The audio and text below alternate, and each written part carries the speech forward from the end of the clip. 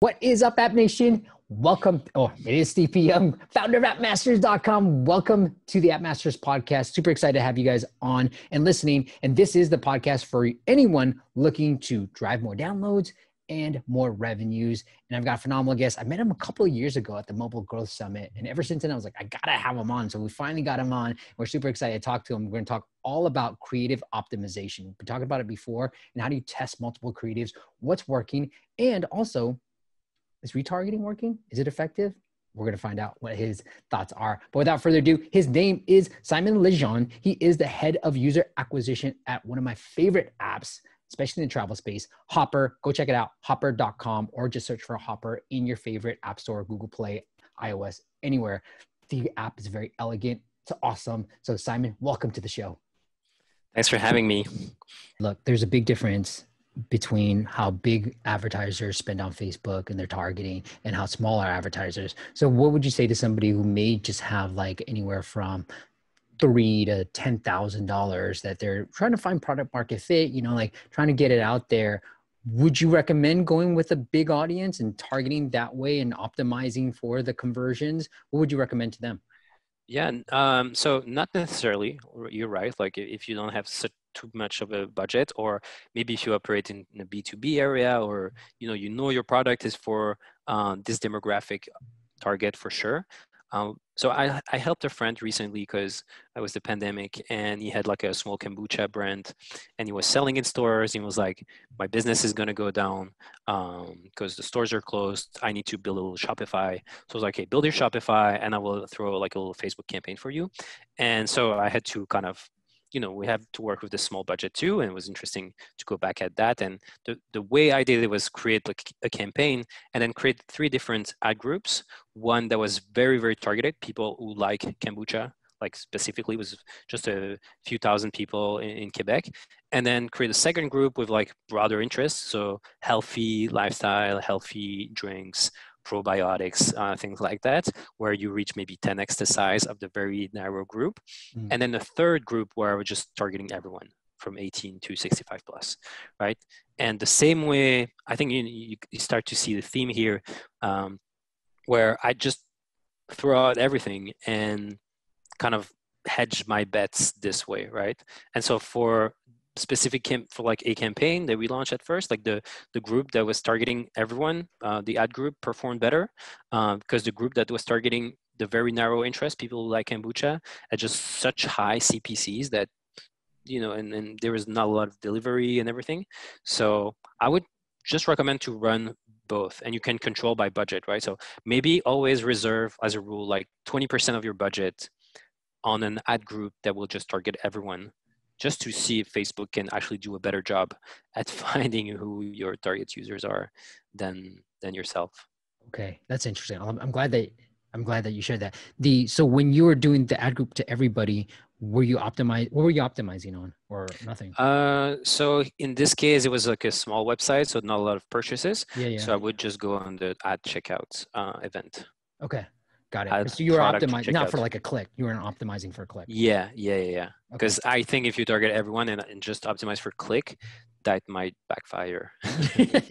That's how you blow some money away. That's how you like. Yeah, for sure. Yeah. That's phenomenal, man. I like it because I was like writing all this down. Okay.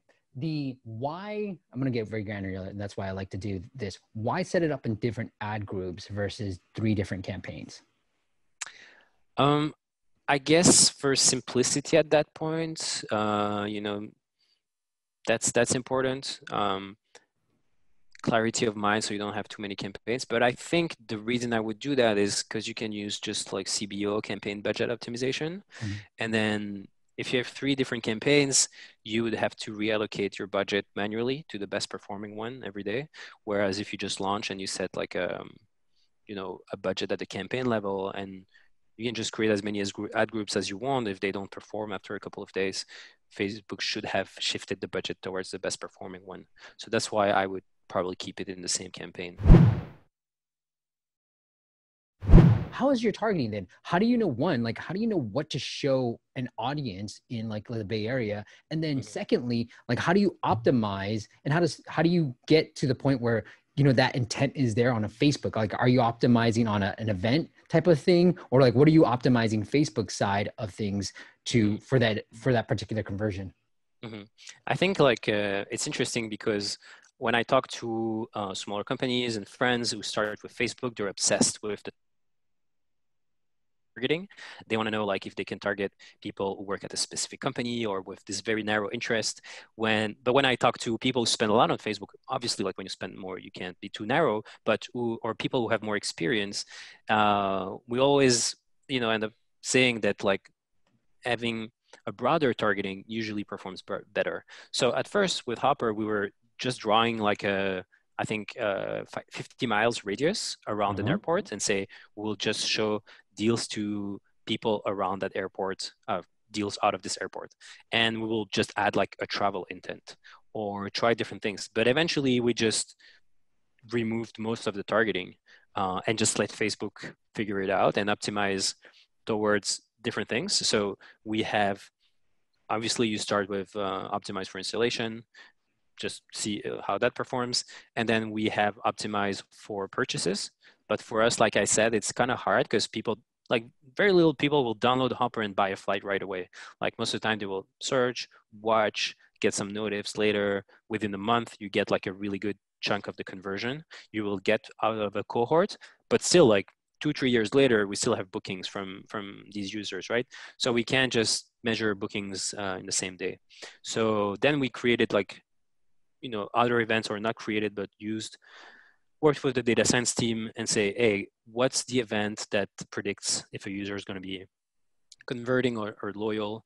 So watching for us is it. So if you watch a flight, so we would optimize for cost per watcher. But then to be honest, like once you reach a certain threshold of spend of like a few $1 million a month, like we started to compare, like, should we optimize like for installs versus events, versus like in-app event versus conversion? And like, yeah, you get better conversion when you optimize for conversion, but your CPI is also a little bit higher. And if you optimize for installs, your CPI is a little bit lower, but, and so it evens out. So what we end up doing a lot of the time is just run the different optimization together. So we'll have like a CPI campaign, and we'll have like a conversion up or targeting the same optimized. group. Yeah, because we are like targeting like all, right? Yeah. I don't know. To be honest, like you never really know what works or what doesn't work on Facebook. Like sometimes you'll run the exact same campaign in 2 different ad accounts and they will perform differently. Yeah. So I think like you have to accept the kind of a little bit of the randomness. You have to follow the best practices, but then don't fool you. Like it's really hard to predict where something is going. And I think the smart thing to do in an environment that is hard to predict is to hedge your bets and think in a portfolio kind of strategy. And the same way we have a ton of different creatives, I like to have a ton of different campaigns. Some of them will perform, some of them I haven't touched since 2017.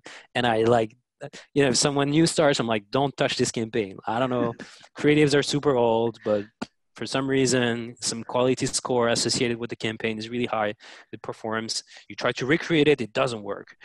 So you have to kind of live with that, and just throwing a lot of stuff removes a little bit of the uncertainty and gives you more stability, I find.